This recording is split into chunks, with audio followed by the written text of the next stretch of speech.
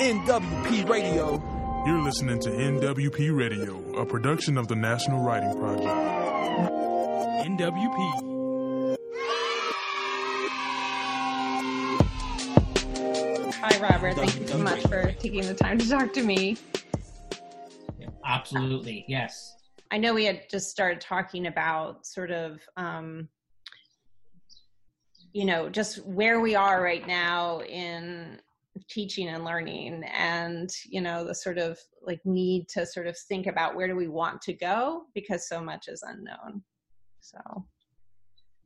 Yes, and not only where we want to go, but where we are now, and even though we're in this pandemic time, we were sort of in this remote sort of learning environment where everything is mobile. Yeah. And we have our phones is almost like a third appendage, right? Yeah. So this, I think, pandemic for me so I'm a K-6 digital literacy teacher. Yeah. Which means that the kids cycle in to me for 45 minutes, some classes a little bit longer for scheduling reasons. And I primarily do a lot of coding with the kids. Mm-hmm. But, I like to delve into other kinds of communication modalities. Since I teach with the school district of Philadelphia, we, have an arrangement with the Google Suite of a platform of tools. And so that's what I use a lot of. I'm sorry. My cat has this thing. Every time I'm talking to somebody, he wants to be part of it. It's the weirdest thing.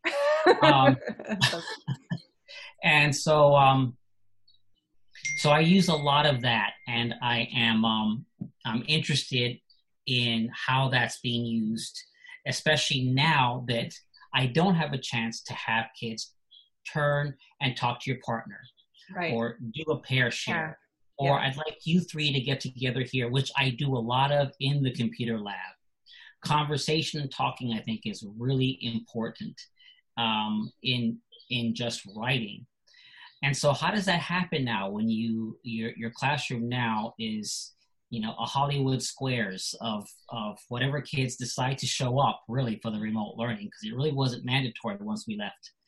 And how do you kind of generate that? And so, I don't have a whole lot of insights or best practices, but one insight was just sort of happened when I was coming into a classroom to do a coding lesson. And while we were waiting for kids to come in, some side conversations, as kids would want to do, was happening. And they started chatting as well. And they started talking about, and this is a group of fifth graders, how, when they grow old and they have grandchildren, they're sitting on a porch. Literally, they were saying these words. They're going to be able to talk about their days at during COVID-19 or coronavirus. And they're going to say, you didn't know what it was like back then, but let me tell you a story. And it was wow. A fascinating non-teacher generated conversation that was happening. And there was at that point already a good 10 or 11 kids there, and we were waiting for more to come on. That was happening. And I was there with the homeroom teacher. We didn't say anything. We just let them go on, and with the chat as well. And so I went on with my lesson, but after that I said, now that's the way good writing starts. That's how it begins. And how do you take something like that that's just so organic and comes from a real feeling and make that into something that could be possible? So I started an online journal where I had the kids. I asked if I could come back later on. I had a side conversation with the teacher about, hey, did you know conversation that was going on? Wasn't that wild? And I just developed very simple journal pages out of Google Slides. We only had 3 more weeks of school left. And I gave her this idea, and she was, yes, come on in for the next class. And I came in, I said, hey, I recapped what I heard, and I thought it was so great. And I said, here are some slides. I'd like you to record at least once a day. And I also showed them how to add pages if you want to keep adding pages. But at minimum, do 3 entries, one per week that we had left over, and just write freely about what you're doing during COVID-19 or during your quarantine. I call it, this is your quarantine journal. And I hoped to capture some of that thinking. And I did get a variety of responses. Some of them are charming about cooking noodles with their family and doing a lot more of that. Most of them, almost 99%, talking about how much they. One child in particular said, this was the best thing to happen. I don't have teachers breathing down my back. I can take a break from my work when I want to, and I can come back when I want to. I think that was true. And I think that he sort of wrote for a segment of kids for whom this kind of learning works well. And I've heard that anecdotally from teachers. But anyway, I guess, in answer to thinking about how you would design and support learners and recommendations, there are all kinds of things you could put out there. There are all kinds of cute little gadgets you can find online. Pear Deck is one of them that I kind of got into this year, or with the whole transition to remote learning. But taking advantage of what kids already do mobilely. I mean, as young as first graders I have coming in with their phones, they are chatting and they're texting and they're carrying these conversations offline. And I would be dishonest if I didn't say that has led to some trouble that we've had to deal with at a school level. And we have a wonderful counselor, and I do a strong component on media literacy. And I have a very amazing principal who addresses this. But I think there's so much power there because you see language come out of there. You see unique linguistics that I think that we might not call school language, but it's a form of communication that kids use that I'm kind of been introduced to. I never knew about some of the words that they use to communicate simple ideas. So I think that if we had room someplace in the writing space or classroom or the writing curriculum where kids are allowed to be able to use that kind of organic communication, a chat feature in Google Classroom, or, I find a lot through the comments that kids are able to make in Classroom as well as in a simple Google Doc.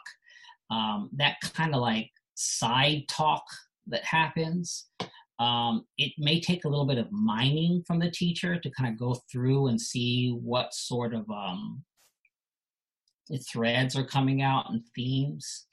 But I think that somehow if we were to continue with this kind of learning, I need to do a lot of learning myself about how I would harness that part so that it can be used for what I want to teach curricularly or officially as a teacher, if that makes any sense.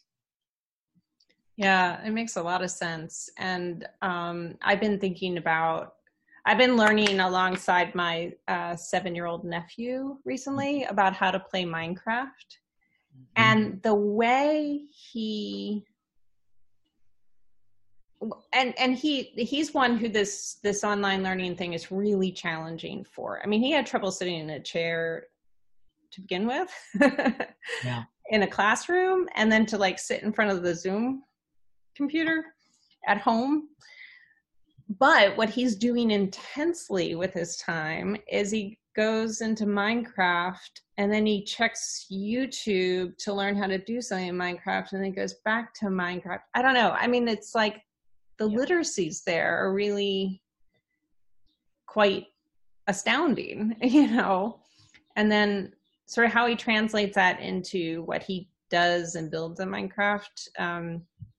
And then, we actually had a conversation about what was happening with Black Lives Matter through Minecraft, because he started building a police station, and I told him, oh, do you know that like there was a policeman who just got fired and arrested? And he said, no, I didn't know that. Yeah, anyway, it was just like this, I don't know, it's been intense, it's been interesting. And that side talk also has been really interesting. And I think it fits. For me, I'm wondering about how it fits into your family literacies thinking overall, like the family community work too. So the teachers that I work with that are featured in the article, and I have,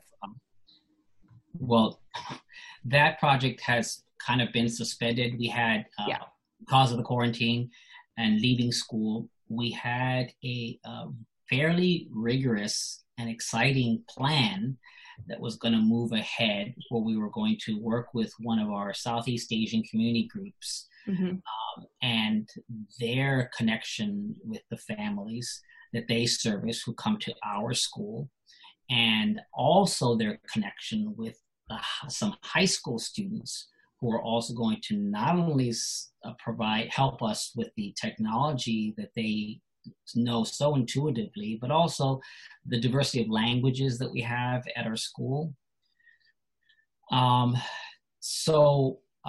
That was really exciting, because we also saw the Family and Communities Stories Project as one that revolves around actual conversation that families had.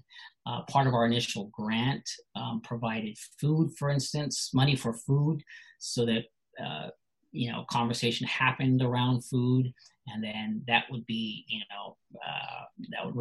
conversation result into an actual story, and then we had iPads that we were able to buy with our grant, and we would actually record the stories right onto the iPads.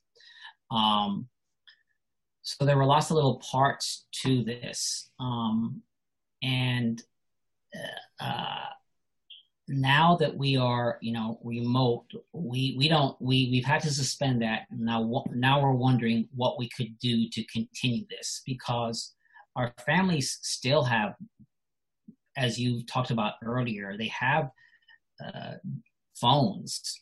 Every child now has a Chromebook, at least at our school. The school district of Philadelphia made sure that they all had Chromebooks, but our school were pretty certain that about 100% of our kids have their Chromebooks. And so there are ways to record into that and to devise a story. But I think the communication, that telling these stories, writing them down, and I'm not saying necessarily writing them down in a paragraph form that we would think of as teachers, but to use some of what they already know, like auto draw, for instance, in the Google Suite, or some of the other kinds of features they've learned in the lab when we were there. And that is a form of writing and literacy and telling your story.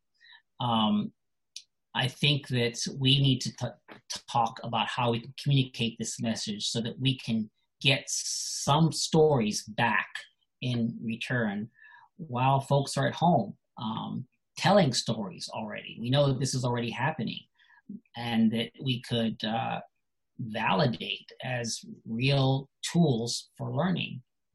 I think in some ways, families and kids sort of know how to do this. They upload all the time to Facebook or to Instagram. That's the biggest thing right now, TikTok. But to sort of like honor it and say, hey, you're saying some really great stuff here. Maybe our intervention as teachers could be, let's make this more of a storyline, like what happened next, and the coda at the end. What was the lesson you learned from here? And then putting that all together. This is a story, and it has a lesson that others can really learn from. I think that in a way that's the communication that has to happen for families that sort of already know what to do in some respects technologically. Yeah, I've been thinking a lot about, like, there's, research coming out about how, concern about test scores and kids falling back and everything. And I'm sort of thinking, but there's also this amazing opportunity to connect to homes in a way that, and communities that we haven't, like, that's in many ways been an elusive or maybe not even important part of some schools, right? And you've been trying to do this for a while now, and it's not easy or obvious, right? I mean, what I love about your article too is that it's very, it feels very real. You're like, oh, we weren't sure how to do to make this happen. Yeah.